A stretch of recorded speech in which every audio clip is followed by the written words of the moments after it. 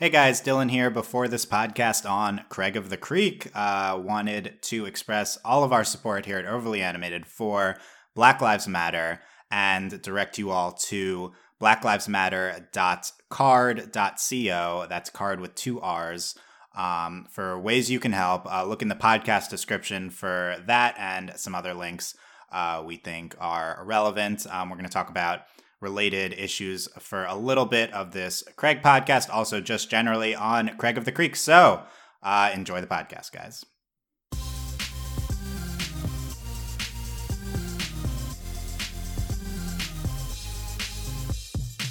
Hello and welcome to the Overly Animated podcast, where we take animation seriously. We talk everything animation here, including Craig of the Creek, which we'll be getting into right now. I'm Dylan Heisen, and today I'm joined by Michelle Ender. Hello. And Alex Bonilla. Hey. We are talking Craig of the Creek, once again here at the end of season 2.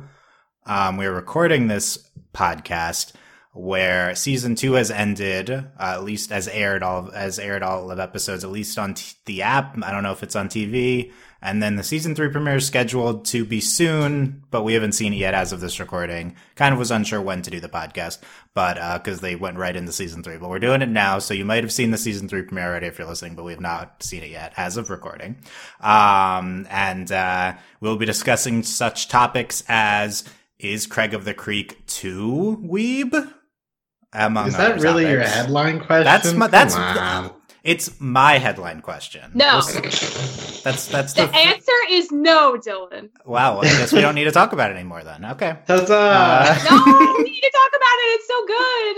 Oh, we do need to talk about it. Okay, interesting. But we answered the question, but we'll get more into it. Yeah, and also obviously just talking about Craig generally, topics about the back half of season 2. There's been 15 episodes since our last podcast, 15 episodes, so we won't be getting into everything, but the ones we'll be vaguely referring to here are from Ancients of the Creek until the Jinxening. And this has been in 2 batches or 3 batches of episodes, I think, but it's all been pretty recently. So excited to get back into Craig of the Creek. Everything at overlyanimated.com. Find all the links there to subscribe to us and our Craig feed. Okay, let's jump into it. We got 15 episodes here, so kind of very, very vague thoughts on, very general thoughts, I should say, on everything that's happened since we've last talked about Craig. And maybe a highlight or 2 that jumps out, whether it be an episode, a scene, an aspect from all these episodes. Michelle.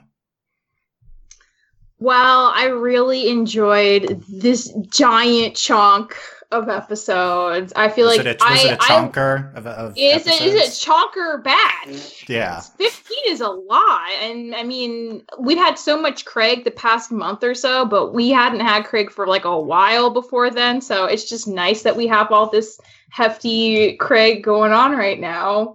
I really enjoyed the plot, honestly. For like, I was surprised how much we got.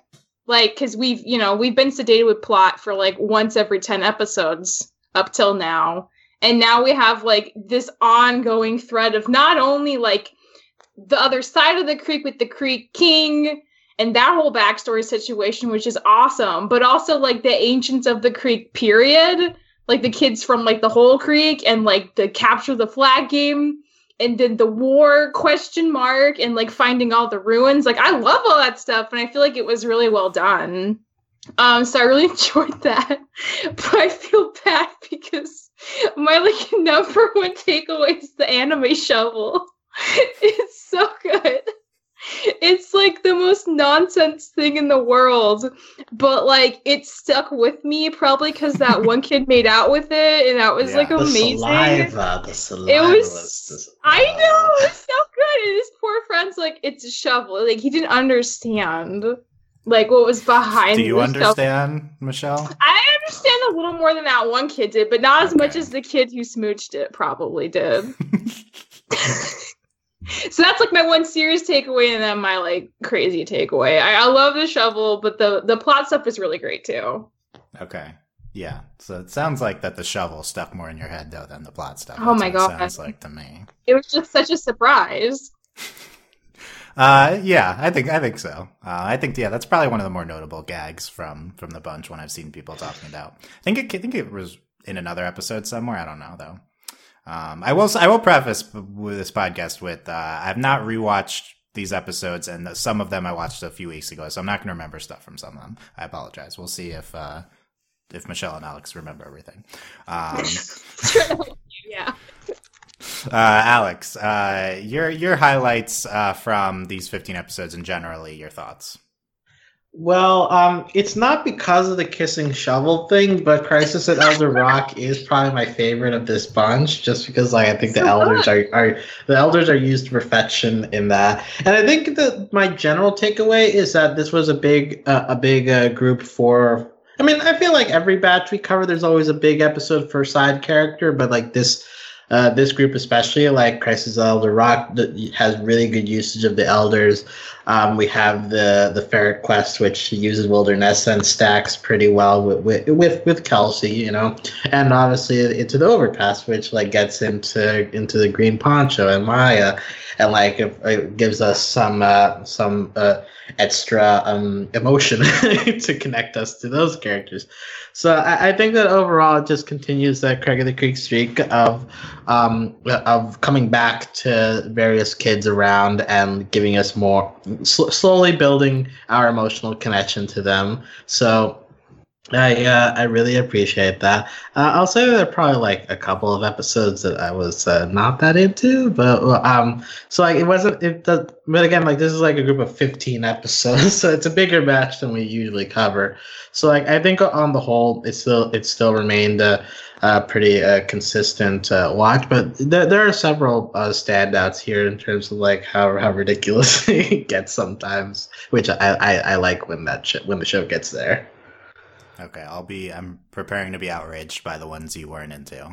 I'm wondering if it's like the return of Dog Girl, Bridget, because she always makes me uncomfortable. Yeah, I'm gonna say if it's the dog one, I'm gonna be outraged. Okay. Well, because she has like tangential like Carter energy. That's why Dylan likes Bridget. Like that's it right there. Energy. All the characters that I feel really uncomfortable about, Dylan's just on board with.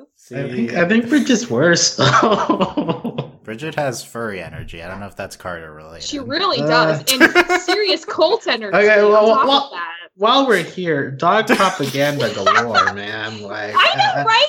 I accept dog people, but like as a cat person, I will not stand for you can only be happy if you get a dog. So this is just terrible messaging to bring to the children. The show is ultimately saying. Thank you so much. I feel this way my entire life moving through this world that is so pro dog. We understand this podcast is pro cat. We understand. Yeah, this is a very pro cat podcast, which is wonderful. We found each other. Look, JP has a cat. That happened in one of these episodes. JP's Goo. cat. We've seen Goo maybe a total of 2 times. We've seen Goo before, show. but yeah, that's in one of these 15 episodes, right? Yeah, that video where he's knocking off the bottle of milk at the beginning of that. It was really good.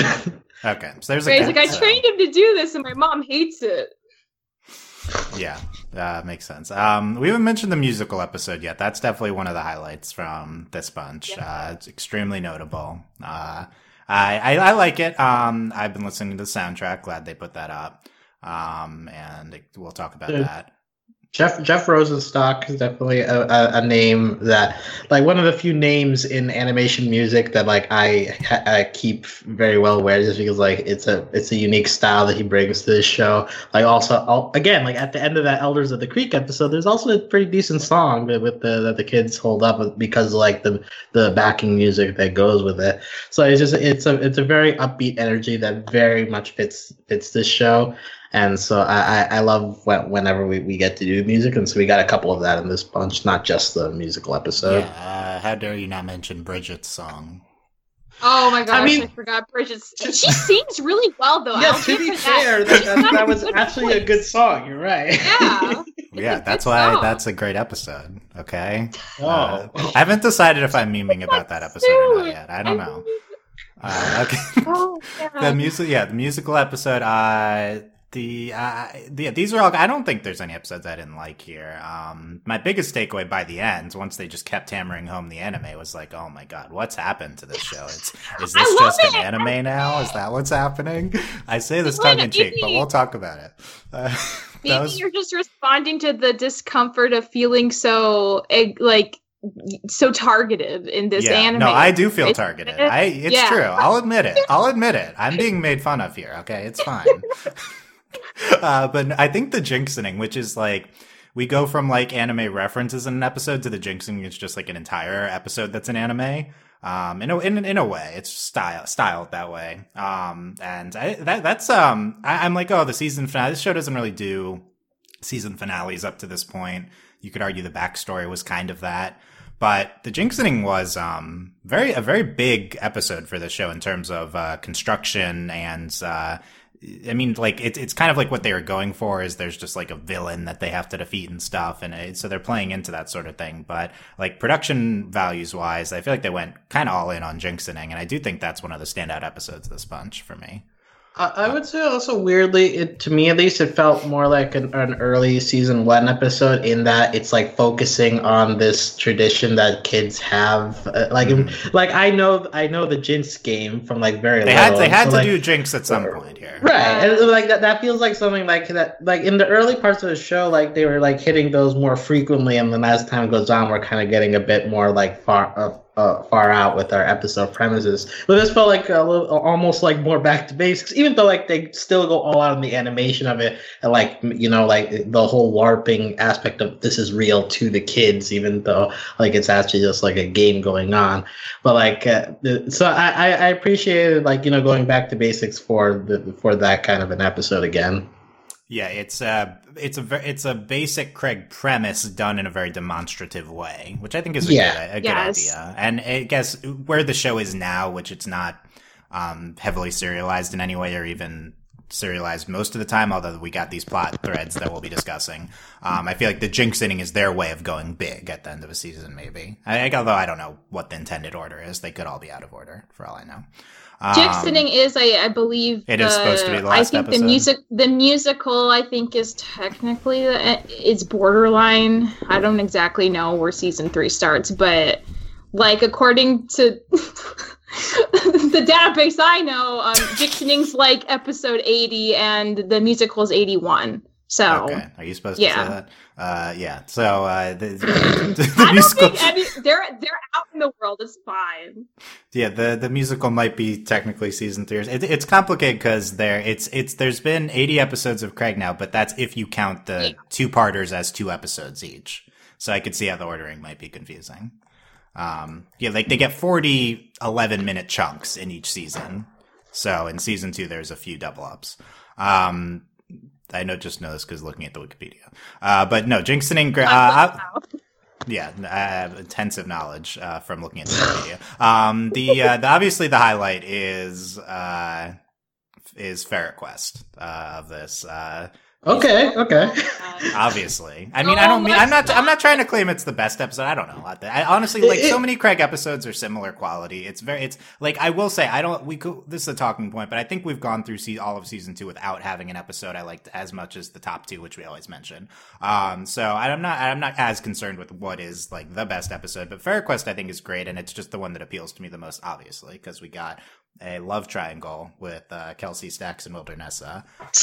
And, you've been waiting for this. We've been waiting for Ferret Quest. I didn't know they'd go so in depth into it. So like dive in head first into what we're doing. That's kind of maybe that should be in that line. It's kind of a theme of we dive into decide to do something. We'll go hard into it. I think at the end of the show. There's a lot of other good episodes. Secret in the Bottle I think is a very good episode. I don't remember as much some of the earlier ones. But I did like Crisis at Elder Rock Trading Day. Yeah. I mean, the backstory episode is of course very notable, but I feel like we're going to talk about whether, you know, what our thoughts end up being on the plot stuff as we've gone a little bit more frequent into it at the end of the season, maybe. Yeah, well, I mean, yeah, I did notice that too. That like in previous podcasts, like we've gone through this whole discussion. Like, are we gonna get into plot more frequently at some point? And it's like the Dispatch finally feels like okay, we're actually like following up on episodes pretty quickly after like Ancients of the Creek happened, and it felt like a couple episodes later it was already being referenced. So like. So I appreciate that move on top of filling out the other sides with the Overpass episode as well. So I appreciate the fact that we're finally like making plot a little bit more frequent in the show. Yeah, and I should mention last in general thoughts of the episodes. The Jessica Shorts episode, I think, was really good. Oh my god, I love the Jessica Shorts, and we got to see more Bernard in that episode, which was very nice. Also, Jessica's great. Jessica's great, and also she smacked Craig's face like 3 times, and every time was like strangely very hilarious. Like I love Craig. Does that get to go in a promo all the different times Jessica smacks Craig? If they would ever let me do something like that, I would absolutely go for it. It might be too violent for the kids. National Punch Day? No, it didn't go. National Punch Day? Yeah, let's get that going. Something like that, right? Exactly. I like that they would they've varied the structure for one episode. I think I don't know. Adventure Time did shorts episodes sometimes. I think it's a good call. I think they should do a few more of those in season 3. Of course, it's written already, so we'll see. But I assume we could talk about the plot stuff. Because we've already mentioned. And I think we've been talking about like how do we like how they're handling this other side plot that's kind of been woven into the season. But at the end of this season, we kind of get a second serialization. Maybe at least 2 episodes follow up on each other, which is atypical for this show with this Ancients plot. And I kind of assume that this will be a recurring thing. It's only came up again once this season, but I think it's notable that we did something that's serialized other than the other side, although this obviously could connect to that plot in some way. Maybe it does actually, because like we still don't have a good reason for why there are 2 sides of the creek, but maybe it was all one creek and then it split in half over the flag game. And we learn in the backstory with the other side that this monarchy is kind of recurring, so maybe it went back as far as the Ancients, maybe that's how as the 70s. Yeah. It's a long line of kids. I don't know, not all siblings for that line. I don't know how that would work, but do you pass it on to your kid? But I thought that this showed a doubling down maybe on this. It felt tentative, I guess, what the show was doing with the other side. It felt like we weren't committing to it fully, but I feel like with this batch, it's like, okay, we're doing this. Like, I feel more assured that the show is going to continue to follow up on this plot line and potentially have other kind of serialized plot lines. And like, especially to me at the end of the Overpass where we like introduced that there was even an old green poncho and we get a quick look at her character design. Like that felt like the most like, look, you're going to get this next time kind of thing. Like in previous Other Side episodes, for whatever reason, like I never got the sense like, oh, like here's something to hook you for the next time around. But like that felt like a real like we're going to touch on this again. Yeah, I agree. And Craig even brings up, he like wants to know who she is immediately. Yeah.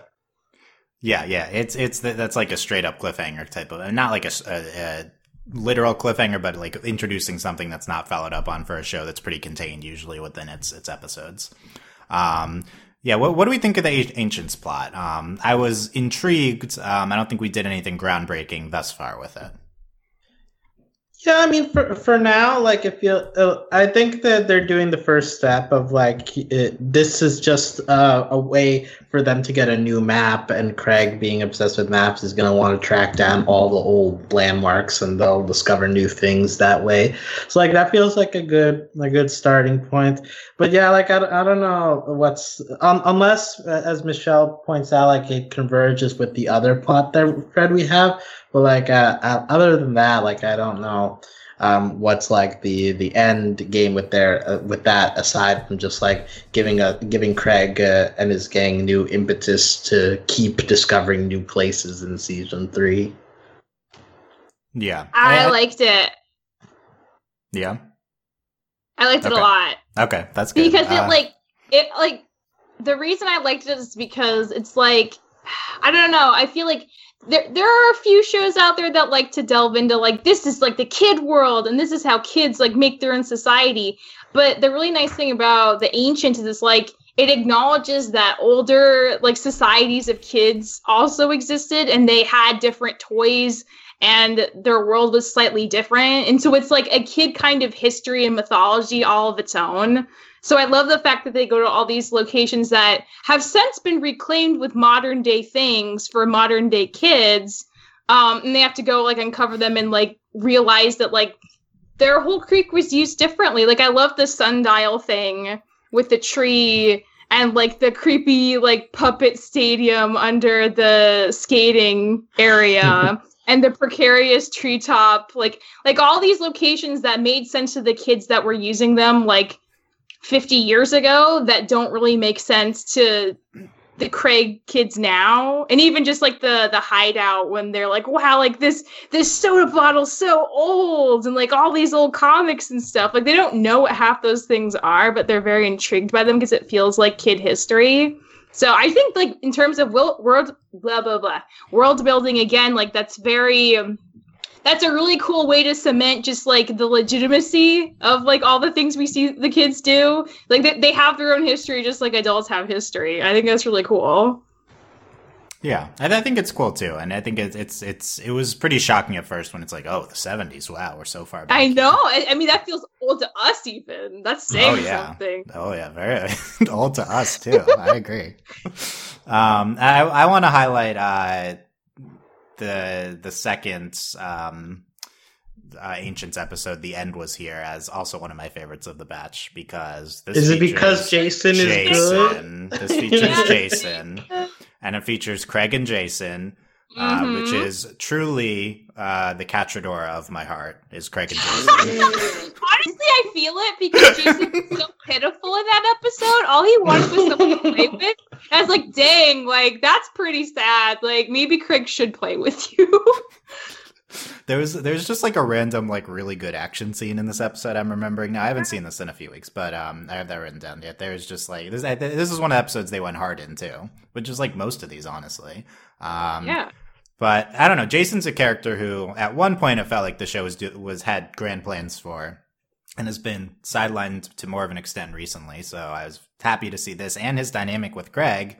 Like it felt like Jason was a Jamak type character from Kipo at first. Totally. Right? But that they've kind of firmly kept him on in more of an antagonist type role. But this was the first, I feel like, humanizing episode for Jason in a while. And we're shipping, just saying. No, I mean, I'm starting to come around, honestly. Okay. I think it is entirely one-sided so far, but I see the potential for more. I'm just hoping Michelle's already been convinced by a future season 3 episode. That's what my I heart is actually hoping for right now. Any of season 3 yet. Oh, you haven't seen anything beyond this? Mm-mm. Oh, I've okay. been busy, but I That's will good eventually. To know. Okay. So no trying to read into what Michelle said. Yeah. I was trying to before. To read anything you want. I do love seeing Jason this just kind of beat down and just like, you didn't come to play with me. You came to dig up my backyard and ruin all my flowers for the secret ancient kid knowledge. It's just so like, you can't not feel bad for Jason at this point. He initially came off as very annoying back in season 1, but at this point he just like wants to know how to have friends. And he's really bad at figuring that out, and that's his whole problem. And it's kind of sad. It is kind of sad. Don't go to someone else's island and dig up all their flowers. Yeah, we know. Yeah, that's sad. Okay. I guess like a not really a common theme, but like sort of a common theme of these episodes is like the main trio needing to expand when they're a friend group when it comes to doing these kind of journeys. Because like it's kind of a similar thing with Fairy Quest, right? Like Kelsey has Stax as a friend, but apparently never invites her to like do actual quests sort of thing. And same thing with Jason, where they kind of just like want to push him aside to do their mission. So like, include people more. I think that's a message. Include people more. I think that's a message. Even if they're not your friends. I think that was the thing. Like, Jason just wasn't their friend. That's why they didn't include him. He should be their friend. He wants to be their friend. I just don't know if they're ready for that. He's too tsundere, but he wants this show. I can't. I mean, we've said all these other weeb terms. We could say tsundere to him about this. That's not. It's absolutely in play. So we're 10 episodes away from JP using that term. Yeah, JP's like, I've been hanging out with the Ninja Kids. Now I know all these anime terms. Yeah. I mean, it could happen, right? Like literally anything's possible. The one who says Nani. Yes, Kelsey says not. Yeah. Okay, are you guys dying to get into our next topic? No, well, let's just first about to wrap up the plot. One more thing. So we talked last time about how the plot episode's kind of a different tone to them, and maybe to some people that might not be as appealing, which I think is probably true of the backstory episode as well. I was very intrigued with everything we learned about the king. It was the prince and the king's sister, and then Green Poncho was their friend, and Maya's friend too. Green Poncho is Omar. And we learn all these other names, King Xavier. But it definitely has that tone. Like, I like doing the plot stuff. I think my take is that I still prefer the other stuff in the show. So I'm kind of like glad it's there, but I feel like it hasn't gotten to a point where I'm like super hype about plot episodes when we get to them. I don't know if you guys agree or disagree. Well, I don't know if this is related, but like one thing I did notice with Overpass is that like most of these episodes are anchored to the perspective of one of the three main characters, Craig, JP, or Kelsey. Like Into the Overpass, for the most part, is told by Green Poncho. So like Craig, none of our main characters actually have an active role in that episode for most of it. So like. I just find it interesting that we're going for a different way of doing the plot episodes as opposed to like needing them to go to the other side for us to get this information, or like someone can just like tell us it and show us other characters through flashbacks. So that works too. And to me, honestly, like I appreciate that a little bit more than like needing to squeeze Craig into a story that like at the moment he's not involved in as much. So I think that it's worth it to like try different ways of doing this. Yeah, I'd agree with that. I think what we've gotten is pretty interesting. So from the plot stuff, I have other ideas on like different types of serialization I might like to see, but we can talk about that along with like what might we want Craig to do in the future. So the debating serious topic or weeb stuff. No, but I think before we talk about weeb stuff, we can acknowledge the context of Craig airing right now, because the reason I thought of that was because it's like, oh, silly weeb stuff. You know, it feels it's part of like the weird feeling, I guess, when you're when you're watching Craig and other shows like at the moment in the current state of the world, I would say. I don't know if that will affect people's reading of any sort of silliness in the show. But, you know, kind of talking about Craig in light of current societal unrest, current protests for Black Lives Matter, and everything happening there, you know, even in the pandemic too. But we talked about this on the Kipo podcast recently, kind of just like how the show feels in the context of what's airing, and this is something that's been acknowledged by the Craig crew. So I think it was nice to see that. And I think Cartoon Network even retweeted the tweet I'm going to read here, which I think was nice too. So I rather than us commenting too much on it, although we could comment a little bit after, I think a lot of great things were said by designer Nick Wynn on the show. So I want to read his post. This from a few weeks ago though. So, that context in mind.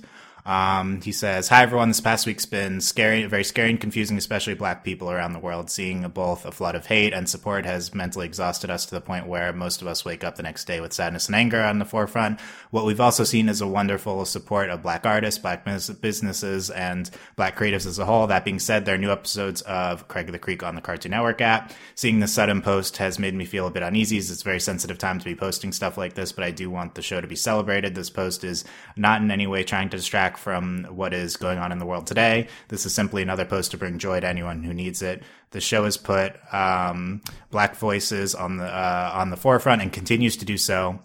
The time and care the crew puts in to make sure the show is authentic as they can makes me proud to work on Craig. People like, I apologize if I get any names wrong, Tiffany Ford, Jeff Trammell, Ashley Hairston, Naja Porter, Deshaun Mahone, Mark Collins, and Richie Pope, Pearl Law, and Lamar Abrams are only a few of the black creatives that have made the show what it is today. And I'm in awe and so grateful to watch them work. Although this release of episodes came in what I think was the wrong time, I don't think I want these episodes to go unrecognized. This specific batch of episodes shows the perfect example of what black creatives can do in the industry given the chance. Also, I'm proud of how diverse our crew is, and I want them all to be celebrated for their efforts as well. We all work our butt off to give children the shows and characters they want to see as kids. We are continuing to create more episodes and characters that reflect our childhood experience and constantly have meetings on how we can improve every aspect of the show. If you decide you're not going to watch the show and engage at this time, I understand. Again, this post is not meant to distract people from the news and what needs to be done in our industry and country. This post is meant to bring joy to any family, individual, and child that wants to brighten up their day and see black people shown in a wonderfully positive light. Thank you taking the time to read this, and God bless Black Lives Matter." So I think that is really well put, all of that. But we I think in Kipo we're talking about kind of the show in terms of like what the characters are, how diverse the characters are in the show, and the relationship between Kipo and Craig, as they both feature like multiple black main characters, which is like unfortunately pretty atypical of modern animated shows and TV in general. I think probably the two blackest cartoons on TV. I think I had a few criticisms kind of like, there not being more black creatives in the Kipo crew. And I think fortunately there, as highlighted by Nick Wynn, there are a lot of black creatives and artists working on Craig. So I think that's great. I think of course there could always be more, and especially on other shows. I think the industry is confronting this in terms of there not being enough black people hired in all aspects of animation. But the commonality between, the one thing to highlight probably, the commonality between Kipo and Craig would be the white creators of the shows. I think, the Craig creators have probably handled pretty well in terms of hiring a lot of black people to be on the show, and in general a very diverse crew. But striking there not being really many, if any, animated shows to reference that are currently airing with black creators. Which I think is pretty sad. I don't think Cartoon Network has a great history with having shows with black creators. I think OKKO, is that it? I think that might be it. Yeah, might be more in the distant past. I'm not sure. So I think that's something to for sure improve in the industry. The industry needs to confront its racism, and even though Craig's wonderful, and I think the surrounding context of Cartoon Network, the industry. Even the fact that there's not, this show doesn't have a black creator itself, I think. All of these things, I think, are things that need to be reconciled by the industry. I don't know, but one thought on the creators thing, I feel like executives and just generally the production companies or the channels companies, they're very quick these days to want to hire young talent, I think, to create shows. I think that's like a lot of like people in their 20s or 30s are creating these shows. And recently, increasingly, a lot of women too, I think, are creating a lot of kids animated shows. And I think this would apply to adult animated shows too.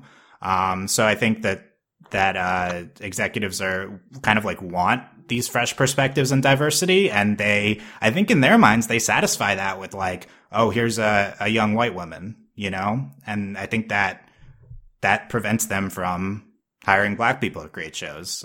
Just this sense that they're fulfilling this notion of wanting different perspectives on things, and I think that hopefully they're seeing that that's kind of wrong now. You know, honestly, even there's queer people being hired to make shows too now, and it's just not translating into black people making shows. And I am hoping that these current discussions surrounding it will help to fix that for the future. Yeah. Very well said, Dylan. Thank you. Yeah. Any other thoughts? I'll just. I think you covered all the industry stuff pretty well. Just with regards to this show specifically, I do want to point out like this. This show is in a unique position where, like, as opposed to Kipo, which takes place in a fantasy setting, a bit of a post-racial society, Craig of the Creek is, you know, depicting a realistic black family, and like that in itself is meaningful in the sea of cartoons like deal with like fantasy settings where like everything about our world like doesn't apply. Where Craig of the Creek like aims a bit more grounded than that, and that in itself is important in the world of representation. There was that clip on Twitter going around of Craig's grandma pointing out about like how she was protesting in the 60s and like how stuff is still needs work today. So like because the show is taking place relatively in our world, it's able to reference things like that. This batch doesn't have too much going on, although it is notable that they like show Craig's dad being a programmer, which like it's important to also show that like black people should have more opportunities in those technical occupations as well. So just in general, Craig of the Creek is important in the fact that it's doing this representation in a more realistic context than perhaps other animated shows, just based on the premise going on. Yeah, I think that's a good point. And, you know, we get to, but the most important, I think, representation Craig gets into by being like a modern, current, like grounded show is just seeing this black family, surrounding Cred and all their interactions. Like and, all their normal family interactions are so good, and I feel like those are just as important as all the fantastical stuff that like Craig deals with like as a kid. Like he is a kid doing fantastical things, but also he has like a normal family that is also black, and they have a relationship to each other that is important. Like their blackness is important to that relationship, which is why it's always nice whenever you see like the family moments, especially with like the uncle and the aunt and stuff, like the way they like talk and like have a vibe with each other is just so specific to that in a way that like I don't think white people could ever write or fully understand, but it's so important and it comes off so genuine. And that's like the kind of differences that I feel like Black creatives can make, you know. I also don't think Black creatives should be like specific, like they should be writing, you know, for Black characters, but also they should be able to write on anything, you know, the way white creatives are. So yeah, I mean, absolutely. and I think that's honestly the big difference in my mind looking at Craig and Kipo right now is I know that there's Black people writing Craig. I think that's been pretty. That's very important and has been reflected in how great Craig has been. And Cartoon Network did tweet that clip of from like many episodes ago of Grandma talking about protesting back then and things being relevant now. And it's like I appreciate Cartoon Network highlighting things the show's done. It's like feels good, also feels a little bad because it's like Cartoon Network needs to do better, and it's kind of like highlighting the things it's done versus improving. I don't know. Yes. It's a little complicated. I should say, obviously we're not the best people or particularly qualified to talk about these issues. And I think would recommend following all these people we're mentioning from the Craig crew on Twitter, elsewhere, to hear what they have to say about anything involving this.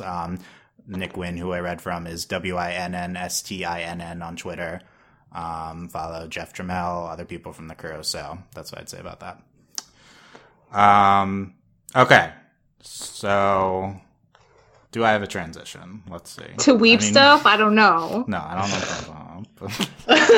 It's how I led into that. Is like, I don't know. Does that affect? I think for Kipo, I was a little more muted. Even though I loved the Kipo season, I think it's the enthusiasm. It just the feeling surrounding it is different. Do we have that with Craig? I don't know. I think it's just such a joyful show. Maybe it shines through when you're watching it. I'm a little confused what you're asking. Is Craig if there's troubling times, is Craig as effective in in what it's conveying? I think personally. Well, it depends on if you're looking for escapism or not. Obviously there's a place for being in the moment and focusing on the atrocities that are happening right now. But as the tweet you said you posted, it's like, well, it might not be the perfect time to put out these episodes, but if you're in a particular mood and if you want to see positive representation going on, Craig of the Creek is the right place to go, and you are boosting Black creatives in a time when they need the support. So yeah, it depends on what exactly you're looking for, but I think that this is one of the better shows to be looking for in these particular moments. And specifically just the normalizing of Black experience in any way, shape, or form is always going to be important. So to have a show that just highlights the validatingness of the normalness of Craig, at the end of the day, and just his family and his community. I feel that's important too, just for other kids to feel normal watching it and to want to have normal lives. Even if the world is crazy, I think that's still something worth striving for, Yeah. And I think getting back a little bit into the previous discussion. So I think, mileage may vary, and I think, people take what they like Tweet says, if people may be revisiting this in the future, then listening in the future, and I think that's very much okay too. Diving into other things from these episodes, let's just how about checking in on the state of Craig at the end of season 2, because it's kind of an arbitrary point, like we talked about, not necessarily a big season distinction, but here we are at the end of season 2. We know full season 3 is coming. We haven't heard beyond that, although I do believe they're still making the show, so that would hopefully tell me that season 4 is being made.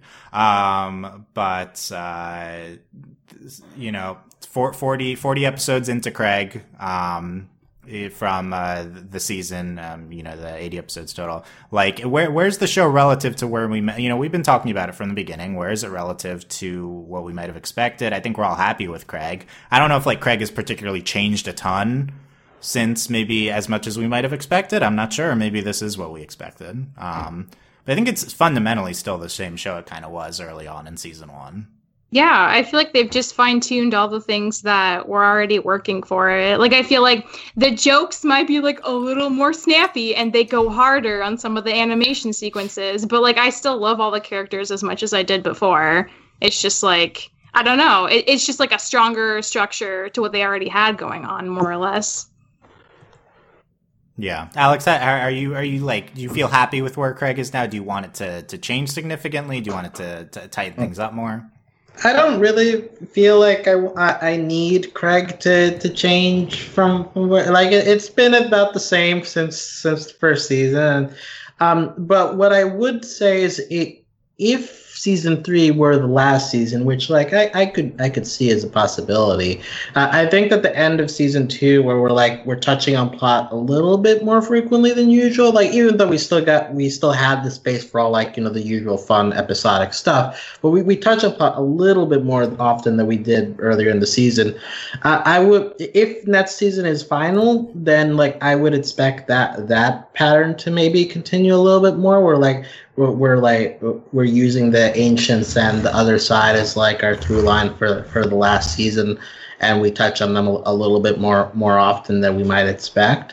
So like I could see that happening, but at the same time, like I enjoy, you know, just like all the one-offs, since they give us chances to like catch up with all the characters we've met already. And even still, like introducing some new ones, like Message in a Bottle Kid.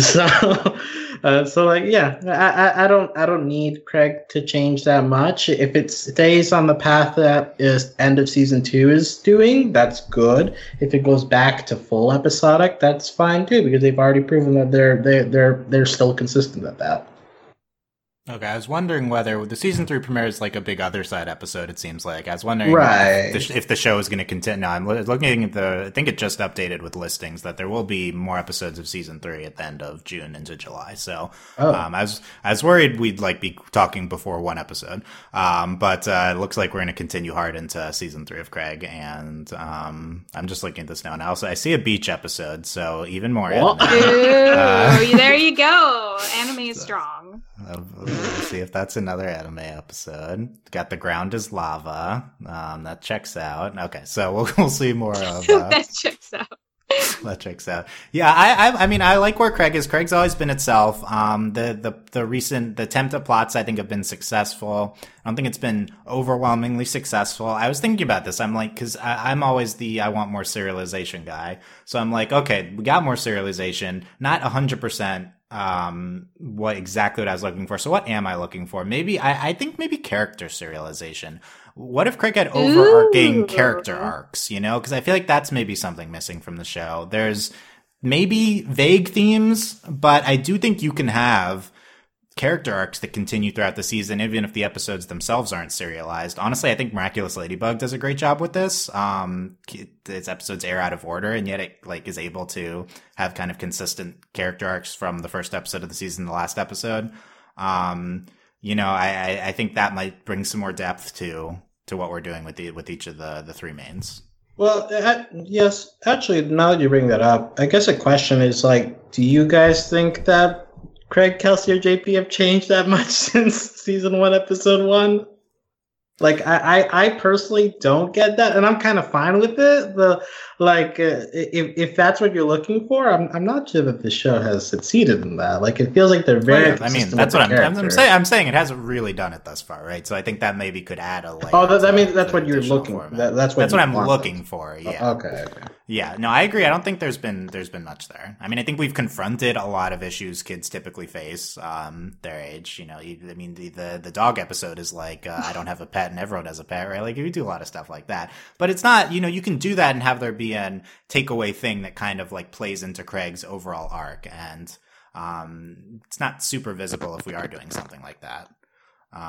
So I don't know. That was kind of a thought I had in terms of what I might be hoping for from the show. Maybe we do Kelsey World or Nessa arc, something like that, you know. I mean, I will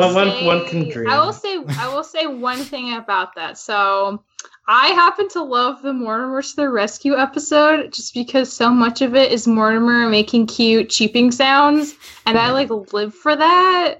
And also when he was puffing himself out to pretend to be a falcon, that was like so cute and amazing. But there's a moment when Wilder Nessa appears when they're in the raft in the algae, and like Craig and JP look like surprised, and Kelsey like visibly blushes again, and just I know she's blushed before, but like in that moment it just felt so like purposeful that she was blushing. I really wonder if maybe one day they will be a thing for real. Like I could actually see it at this point.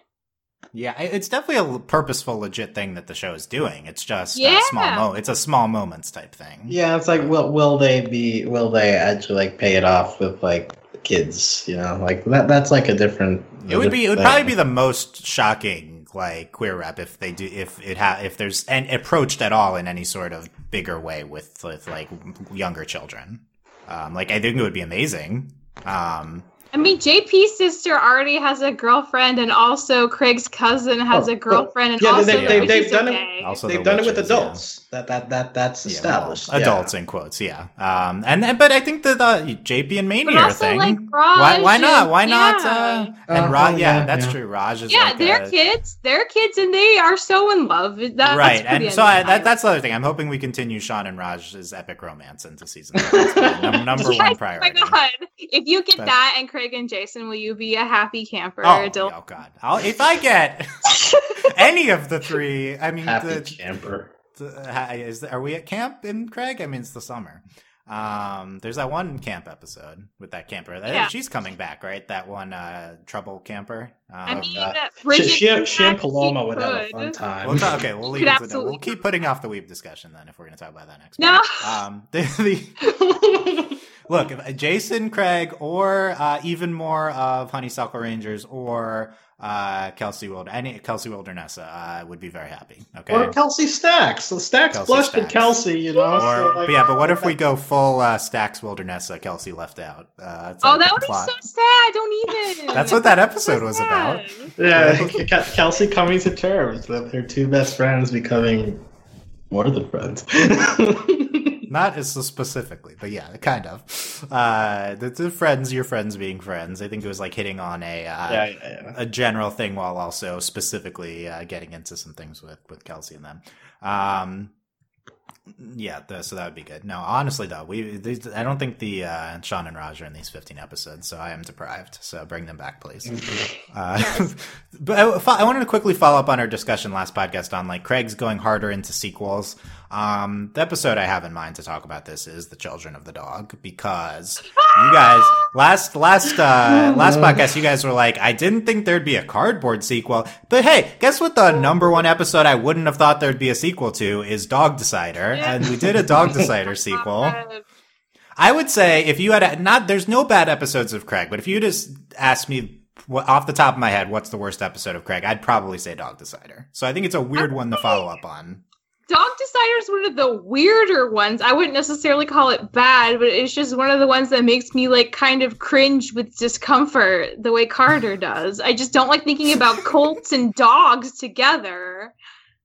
What if it was a cat cult? You'd be into it. I would feel bad because I'd be like, oh man, the cult probably would get me, but I don't want to.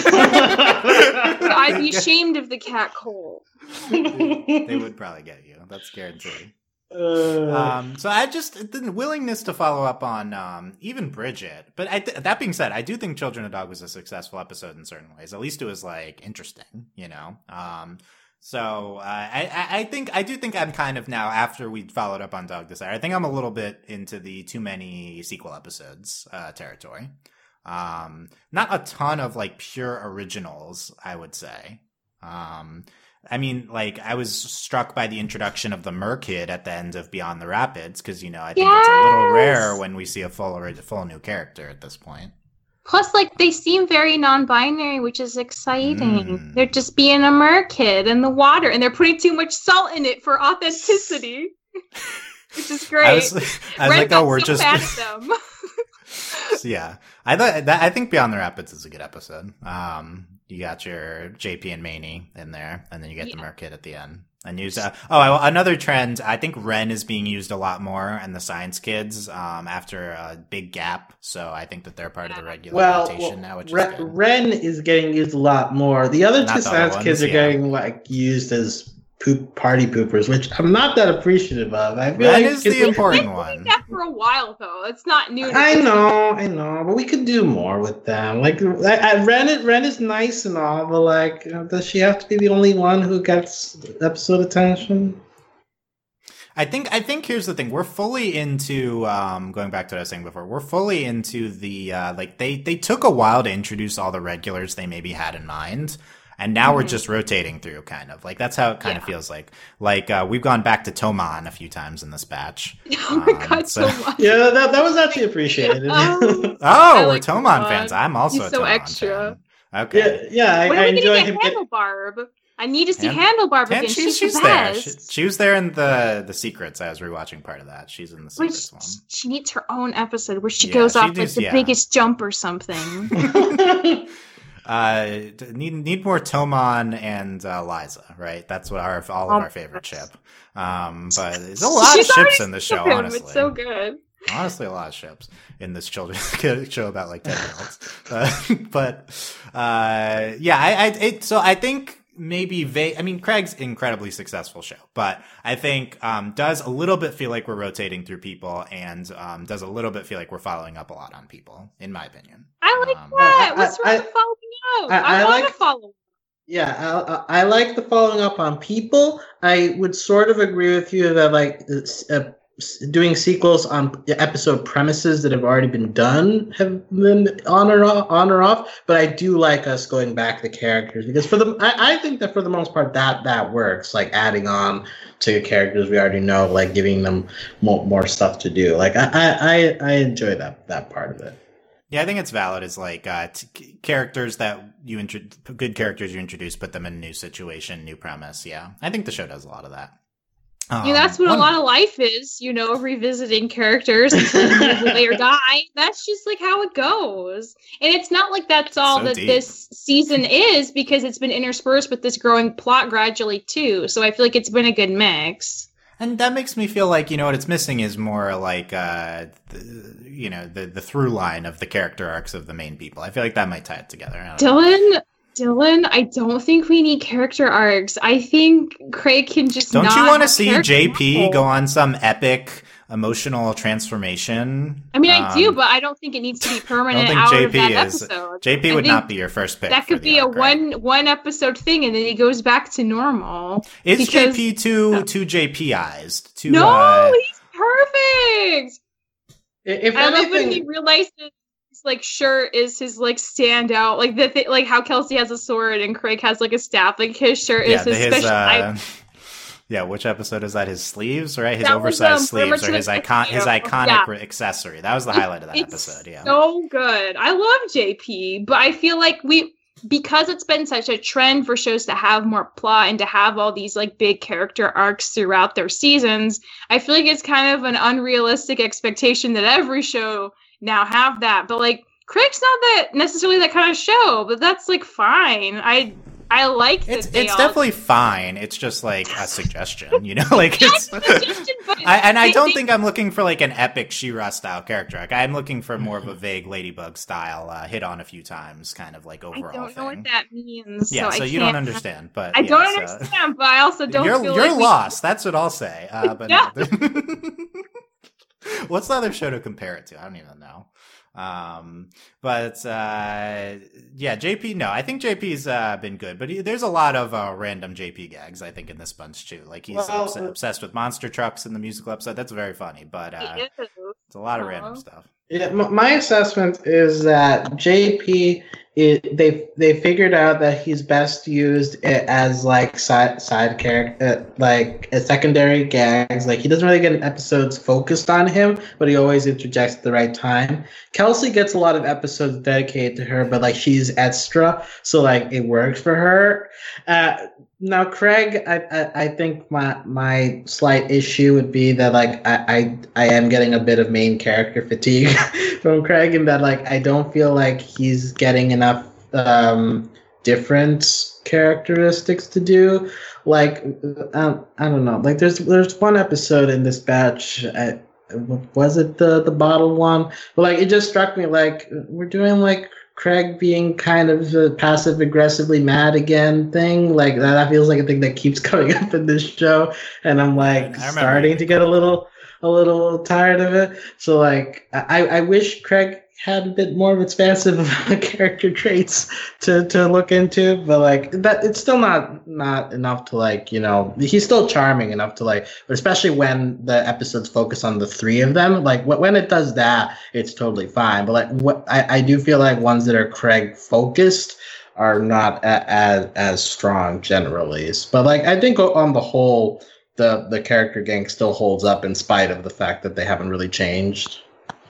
Yeah, that's what I'm saying. Give Craig something going on. No, I mean, I generally agree. I didn't think that very much from this batch, but secret episode probably would be that. Yeah, we'll check in again on that when we get more Craig-centric episodes, probably. Okay, Weeb Talk. So, It's not just me that the most notable trends from the last several episodes of Craig of the Creek is there's a lot of anime references. Yes. I think it's not just anime. I think it's references in general. Like also on my rewatch, I noticed that they reference Seinfeld for some reason in multiple episodes.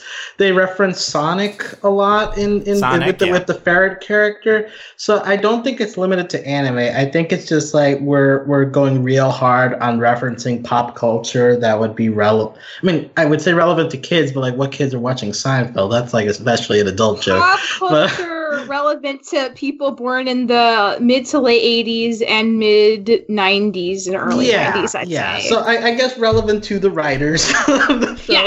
Yes. I mean, I'm sure kids of the day, kids today, are still watching Dragon Ball Z and One Piece and whatnot. But the point is, that's like, do they know? A little dated with your anime references. I mean, but I guess my point would be that feels like the part where like the writers are really like letting go. Like this is where we're putting our stamp on it. Like this is how we're like making our fun. Spice to this. I would say that it's funny, but at the same time, like I'm beginning fatigue in terms of like relying on that too much. Like I feel like there are other shows where like you're always very critical of too many references. Yeah. Like I think like Solar Opposites was the most recent one where like it felt like just like throwing it in, like that's the joke. The fact that we're showing it in this universe at all, like that's just the joke, and like it works to an extent, but yeah, I think in this batch most of the references work fine. I could do without the Sonic stuff. Like I don't particularly care. But yeah, so like we're on the line there in regards to like how much I can handle anymore. Yeah, good points with Seinfeld and Sonic. I definitely don't agree that it's mostly general references, because I'm going to go over all the evidence of all the anime references they made. I'm sure there's like specifically anime. Right, I'm sure there's a specific person who's like really into Evangelion, and they decided to like stake that reference in that particular episode. Like, you know, no, like the crew is clearly as a whole very into anime. This is across the board, across and I know OKKO was like was very anime, right? Like OK has a lot of anime stuff going on. Yeah, but like they weren't like referencing the names of the animes. They were just doing the things. Did anyone say Sugoi in OKKO? I don't think so. I don't think so. Nobody said Nani. Yeah. No one said Nani in OKKO? I'm pretty sure not. But, I could be mistaken. Yeah, if you can, I actually do love it. It's opposite to my tone. But I just... I love it, but we need to talk about it. You know, like, since when is this show an anime? Like, well, it feels like all of a sudden, you know, we made anime references before. Of course we have. But this is, like 4 or 5 episodes in the last 15 where we have significant anime references. Dylan, it's always been an anime. Yeah. This show's been anime from the start. Yeah. Oh, give me proof of that. I want to hear. Dylan, I implore you to look at any children's show at a major network right now that is not like all these people grew up around the same decade. They all watched like the same animes, and so you're going to see it crop up everywhere now because they're finally old enough to be working on their own shows. You said this show's always so is every show an anime? Yes. Okay, every show's an anime. This show specifically, the elders have been around since the beginning. They always have anime. The elders and have always kind of been they're anime channeling entities, right? So like, although they've gone a lot more into D&D, I think, with the elders in the past. Okay, so let's go over. It's a healthy mix of both D&D and anime. Yeah, used for to the be elders a lot more. Used to be a lot more D&D. Let's go through all the references. So Trading Day. This is we got the two piece, the Lifeguard manga, which is what Yakusa's something favorite Lifeguard manga. She says normies. I don't think that's an anime term, but she does say normies. We have the Yuzu Knack-Knacks. Yuzu is the weebest flavor, and the Knack-Knacks are the Kit Kats. Special Kit Kats going on.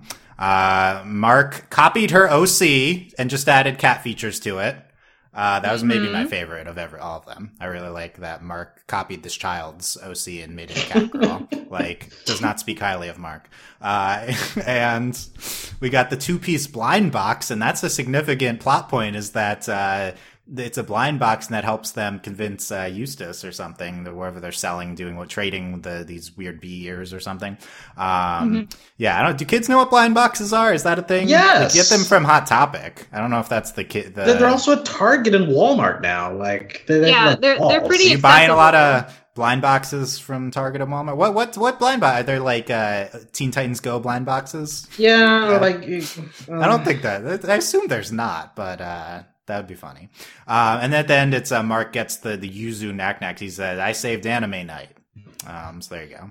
Not surprising the elders have the anime night.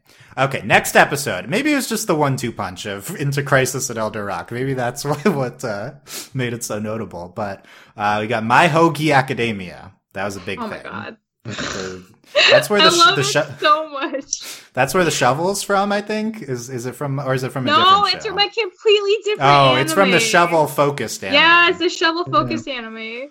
Yeah, Mark's because it's Moe, you fool. So we got the so Moe good. line in there. That was the line, Dylan, that made me think of you the most. I was like, because Moe. It's yes, Moe. Dylan. It's Moe, you fool. Yeah. Yeah, see, you could be Mark. I don't think I've ever said that, but I could. It is me, kind of a parody of me. Yeah.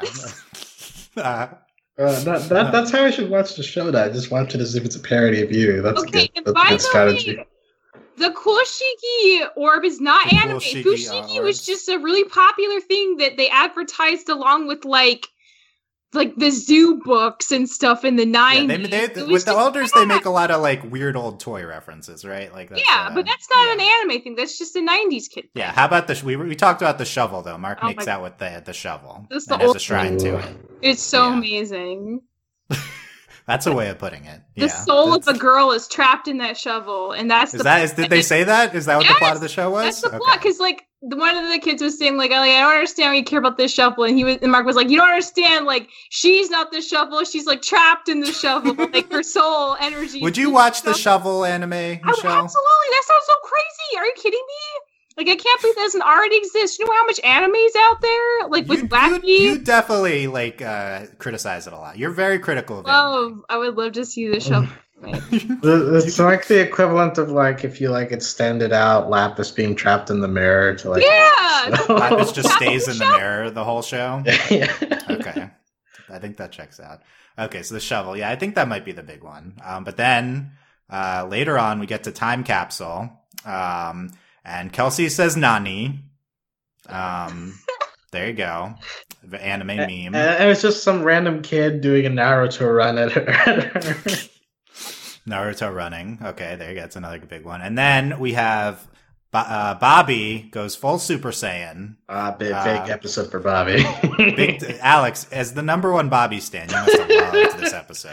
Look, Bobby finally got a job. He was being a security guard, and he was good at it. Yeah. Time Capsule is so weird. It starts off as a very very typical kids show episode with a very standard kind of Craig he doesn't want to make any new memory. You could say, and then it just turns into we have to trick Bobby. We have to go into the future and build this elaborate setup to get Bobby off. That second half of the episode was just great. Right? It's great. And then Bobby goes super set. He goes big time Bobby Blue, and he yes! Oh my gosh! I don't know what. That's what I'm saying. This show, these episodes have gone hard into what they're doing, and big time Bobby Blue. It's a big Bobby highlight. I at first I was I wasn't buying the Bobby hype. I think Alex has been on board right away, and I wasn't really buying the Bobby hype. But now they keep bringing him back, and they keep doing stuff. So I think I'm on board now as Bobby. Yay! You're not sure, but you're they're not going to. I was about to say I might be on board with him being one of the most prominent secondary characters in the show. I think he's kind of at that point. They really keep bringing him back. I don't care about prominence. He's just one of the most fun. He's definitely fun, yeah. But the biggest, I mean, he's big time Bobby. So yeah, he's big time Bobby. He's not just big Bobby. Yeah. Okay. Then we got, as reference, we got the Jinxing. Kind of has, you could call the anime style type of graphics with the Jinxing. And then we got Sugoi from Eustace in there. So I forgot about Sugoi. What is Sugoi? I'm not. Sugoi means cool. Oh, okay. I'm not enough of a weeb to know that one. No, it's not a weeb. You know Nani, but you don't know Sugoi? No. Okay. I guess that's the scale. When are they going to say Daijobu in? Craig? Oh my When's God. that happening? That's the next step, I think. You summoned it. Now it's gonna have to happen. That's the natural progression of this Yeah. weebiness, you know? That's what I'm saying. And then at the end of Jinxening, there's the Homer gif with Paloma going into the hedges. Memes is also a pop culture thing they do. They Like do, also yeah. because there's also that one with the tea time kids and they did that meme with Craig of the face like whoa, like you know. I don't know how to describe memes, but they already did, but they've done memes before too. So like, what do you think of Paloma? What do you think of Paloma as this villain, this like final boss? Because she just straight takes up a straight supervillain role in the episode. I was pretty charmed by it because it's very atypical for Craig to like have a supervillain in there. And honestly, I remember going back to early episodes, and she is like in the background. She's a background character. Yes, okay, she is, which adds like to the credence of like her friend moved away like a year ago or whenever. And it's been like months and months, and no one has tried to. It's a pretty high level concept. We have this background character we never did anything with. Let's like satirize that and make a plot line surround. Yeah, like it's great. It pays off really well. Oh, and so that's why at the end she's like, I'll just fade back into the background. We'll see if she comes back, Paloma. There's more Toman there. Yeah, that's just the Toman is the one you'd go to Jinx first. I appreciated that. And I did appreciate jinxing, covering jinxing. That's definitely a big kid thing or at least from when I was a kid. Definitely a lot of jinxing going on. I don't know. Was there any other time capsules? Like that was a thing did as a kid. Nostalgia type stuff. Like we talk about that a lot.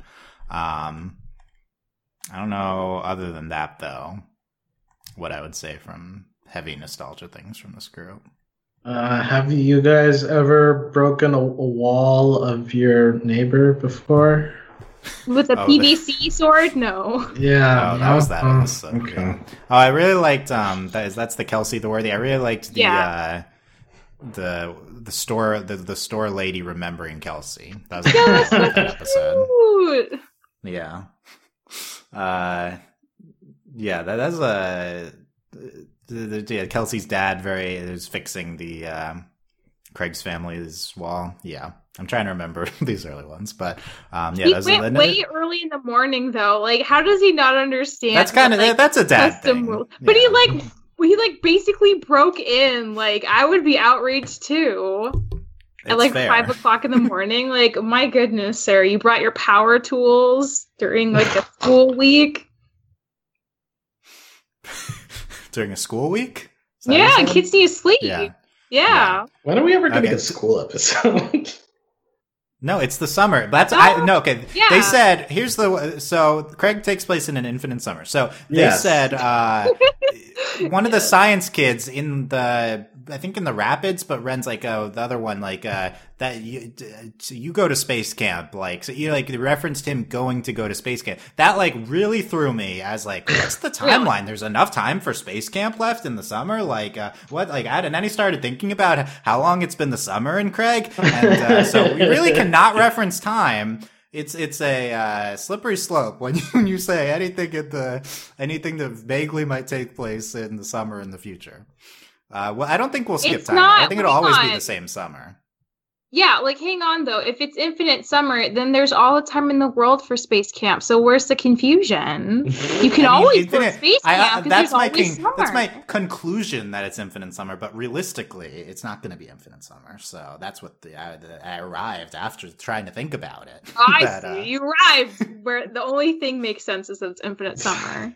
I mean, at some point they could do how was that school year? We're back at the creek again. It's a year later after, like we could do that, start a season that way. Maybe the 70s kids got lost in a time tunnel. Maybe they're with Helen.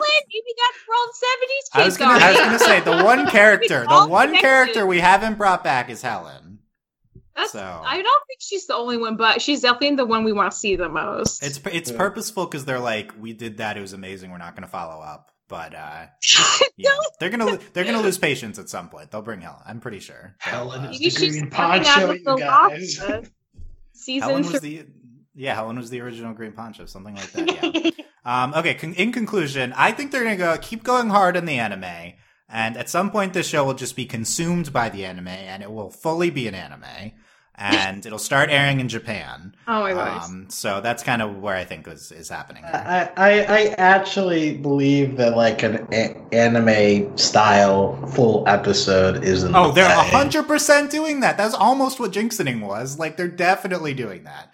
And it's going to be both the best and worst thing ever. Like, that's my prediction. Dylan, I'm concerned you're confusing just beautiful animation sequence with anime period, and I don't think. No, I agree. I agree. Jinxening is not fully anime well. style. I agree with that. I think like there's like some side by side shots you could call it. It's a little fine line I think between kind of like fantasy or like action type genre versus like fully like anime reference. I think Jinxening was partly just generally they went hard in the animation. Yeah.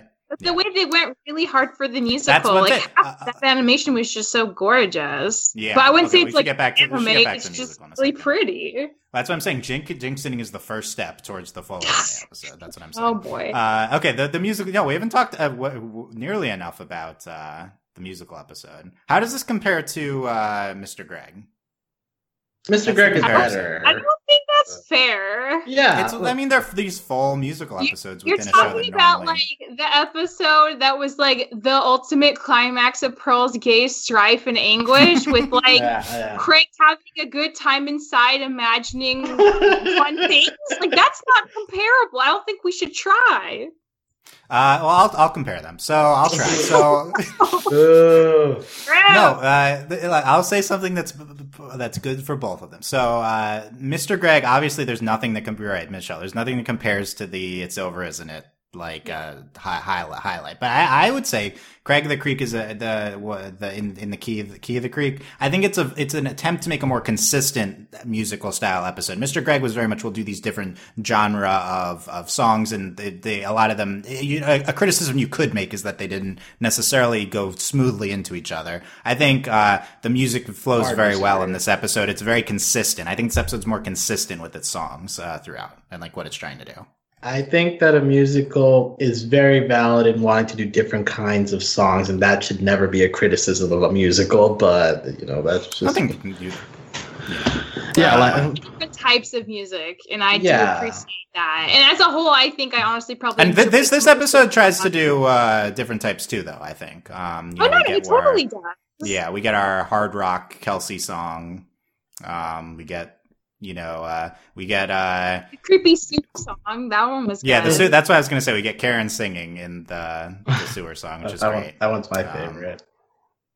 I like JP / I guess Craig seems JP the monster truck and then it flies. I really liked that song. I just thought it was a really good song. That's honestly the one I've listened to the most. Is the right? So good. Okay. The first and last ones I feel like are the obvious highlights. The I Wish I Were at the Creek and the Creek is Everywhere. And then there's a Ren singing song too. I really like that one. Oh my god, she's just going so off the rails, and it's just so good. It's so good. She's so taken away by science. It's a very Entrapta kind of mood, but I love it. Yeah, what's the Ren Entrapta comparison?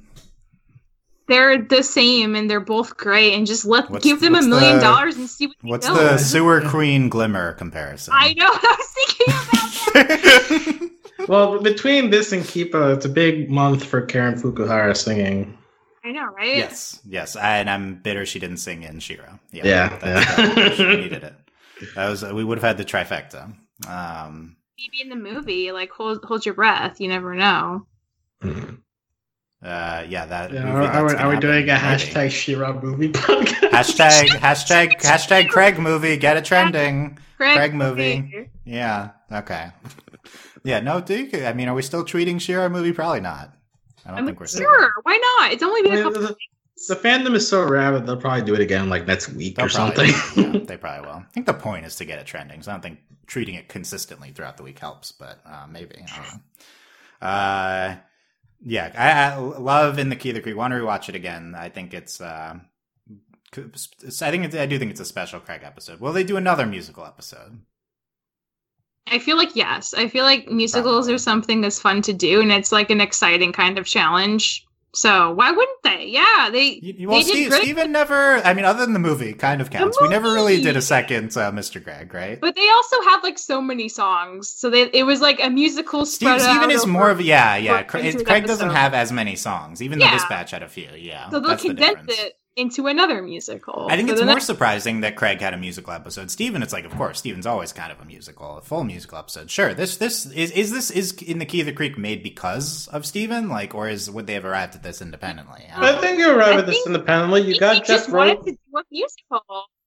You've got Jeff Rosenstock in your right. catalog. I mean, that's the thing, is you have an extremely prominent composer. Also, I would say, like, you brought up Mr. Greg. Like, the thing is that it's harder to do a musical to fit in with an existing storyline, so that's what makes Mr. Greg all the more impressive. Whereas, like, a musical for something like Craig of the Creek, where it's episodic, like, you can fit that anywhere, and it doesn't really change much. So, like, it makes it easier for a show like Craig of the Creek, if they wanted to do a second one, it's easier for them to do it than for a show that has like a full-on 5-season storyline.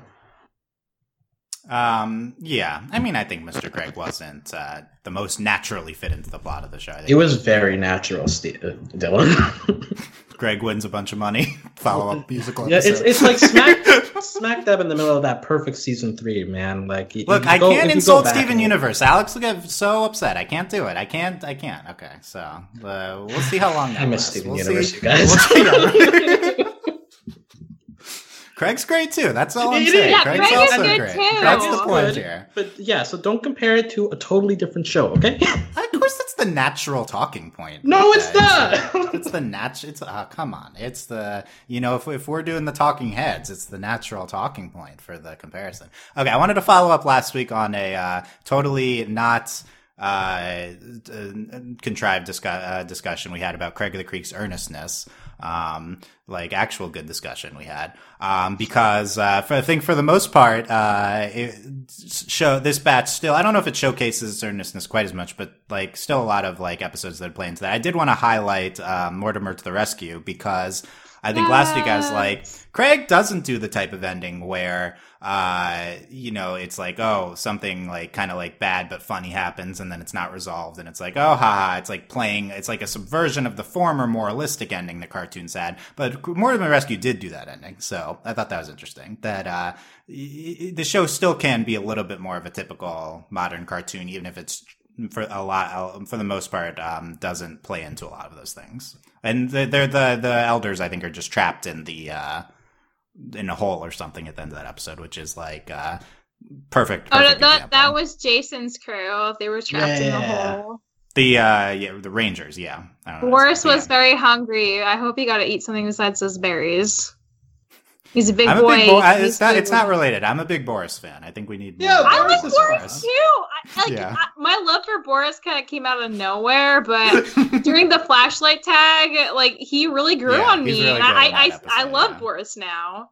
Okay, more Boris centric episode coming up. Is Boris the like Rolf of this show? It's just what I wonder. He has some Rolf energy about him. Okay, let's wrap things up here. Anything you didn't do, Michelle, what are your highlights from anything else in these 15 episodes? Okay, so in Ferret Quest, the thing that killed me the most is when they were doing the sock puppets, and JB was just like, it's not working. Oh, we need to do like 2 like sock puppets, like one of each, like boy and girl. They're like, oh, it's still not working. He's like, I know what the problem is. Like using the sock puppets, like we're representing 2 ferrets, but really we represent all ferrets. So they made like 4, and they're all like kind of androgynous, and it's just like the most like cute but amazingly good thing ever. And I love that JP did it. It's so good, and the goopy voice just sold it. Love the inclusive sock puppets. Oh yeah, it was so good. The B plot is great. The A plot has a lot of texting and emojis in it. It has you'd like Kelsey. that. Like when Kelsey be like, Craig, and he'd type back Kelsey. I'm like, Dylan Yeah, I Devlin. loved it. Oh, I love it. Yeah, I instantly made emojis for our Discord from that episode. Oh my god.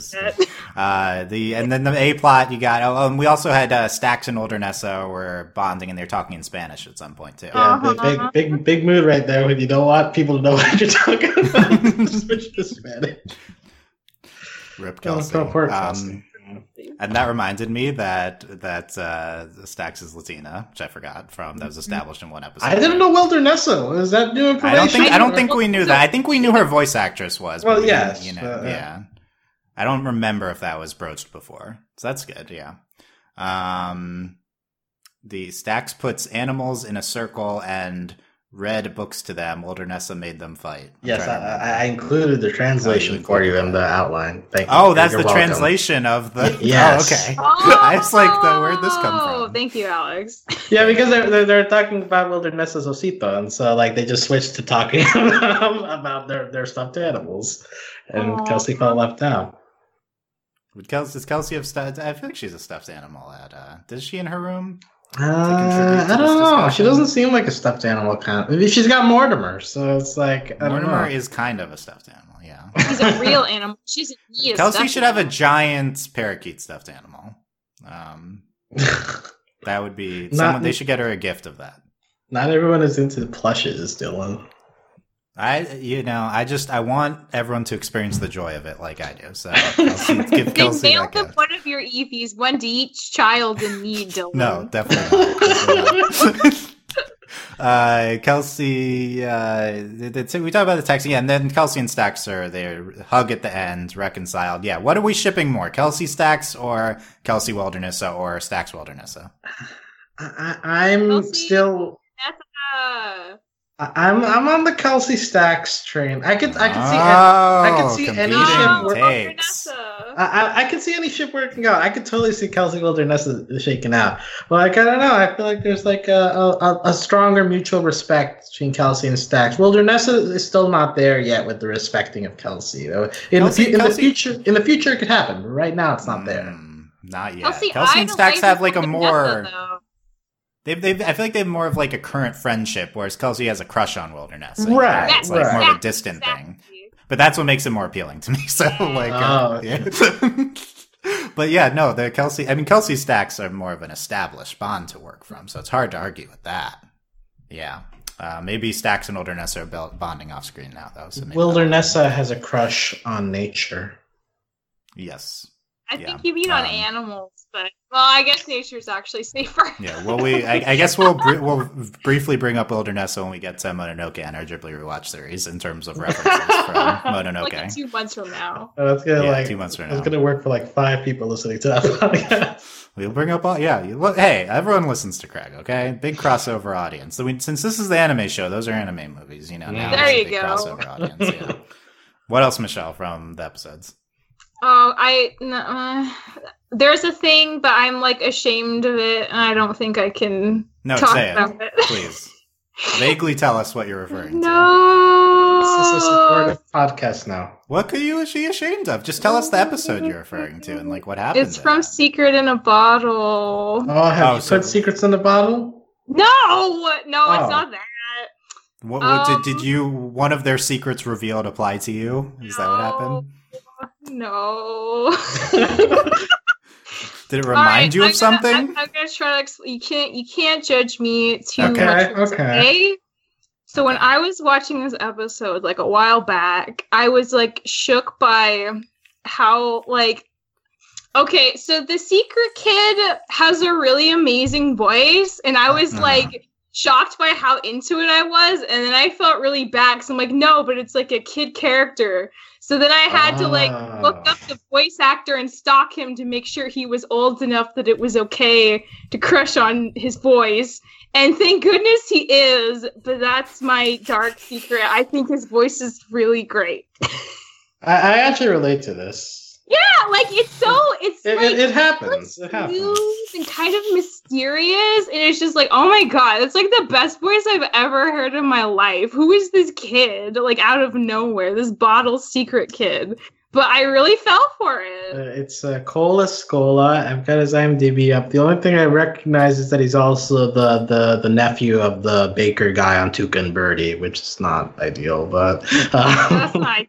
He's being on Craig as this character for sure. Cola Scola banned on Twitter right now. Wow. That's a twist. I don't know what we did, but no, I think the secret kid is definitely like, what is this kid? Like, what's this kid's voice? What is this kid's demeanor?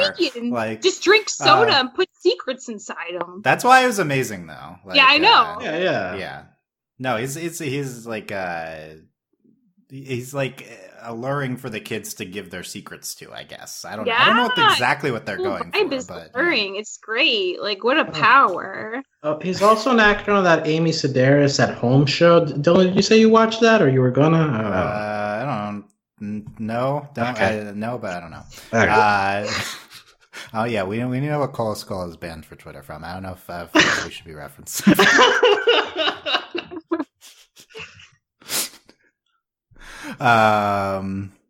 Okay. We'll look it up later. We're not talking about that. I was saying it. We're not talking about that. What else? Michelle, yeah, Secret. I love Secret in a Bottle. It's a crazy episode. He also save that girl's like butt when she like we got the return of the fourth Hearst girl. Yeah. He saves her, which was like nice of him. He's like, yeah, I think they're what did he say, like their toenails or their feet or something, which is like true. Yeah, that is like really weird about horses. I think horses are kind of weird, so I get it, girl. Horses aren't for everyone. You get it, girl. Yeah. Okay. Alex, anything on your mind from the episodes?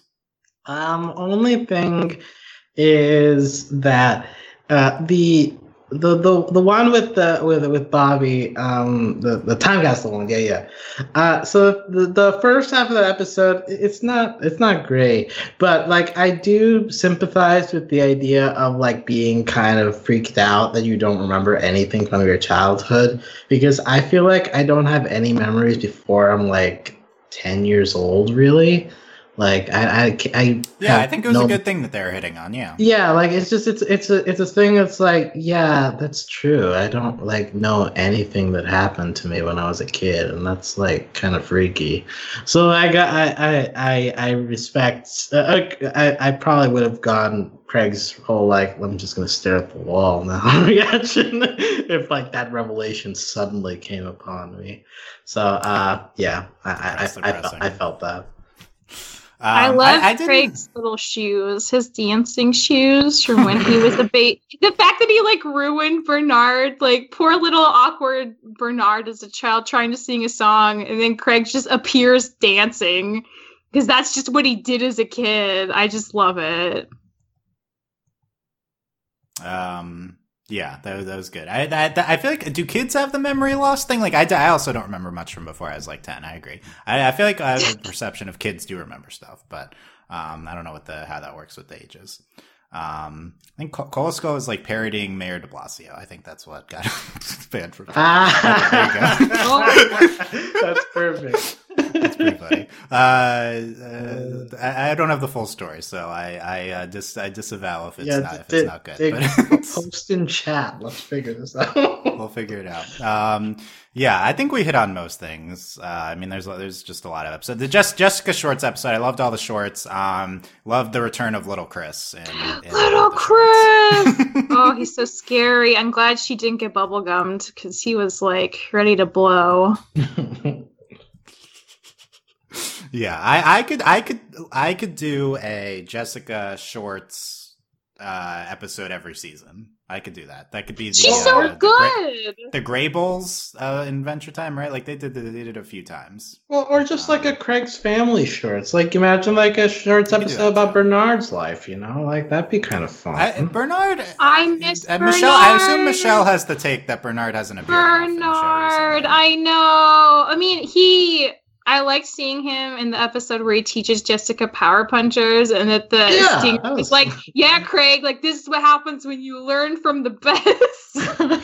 just so good. I love Bernard. I do think we have been cheated out of not seeing enough of him. But again, like, if we're mostly following Craig and Craig doesn't really like his older brother, it makes sense they wouldn't like interact more than they had to for like a family reason. So I get it. But like, Bernard is a treasure. He's the true Jamak of the show / Squidward. So it's the best character. He's definitely the Squidward. I love Bernard. He's my favorite. Jessica's my second favorite, and then like 5 characters are like in third place. But Bernard is the number one for sure.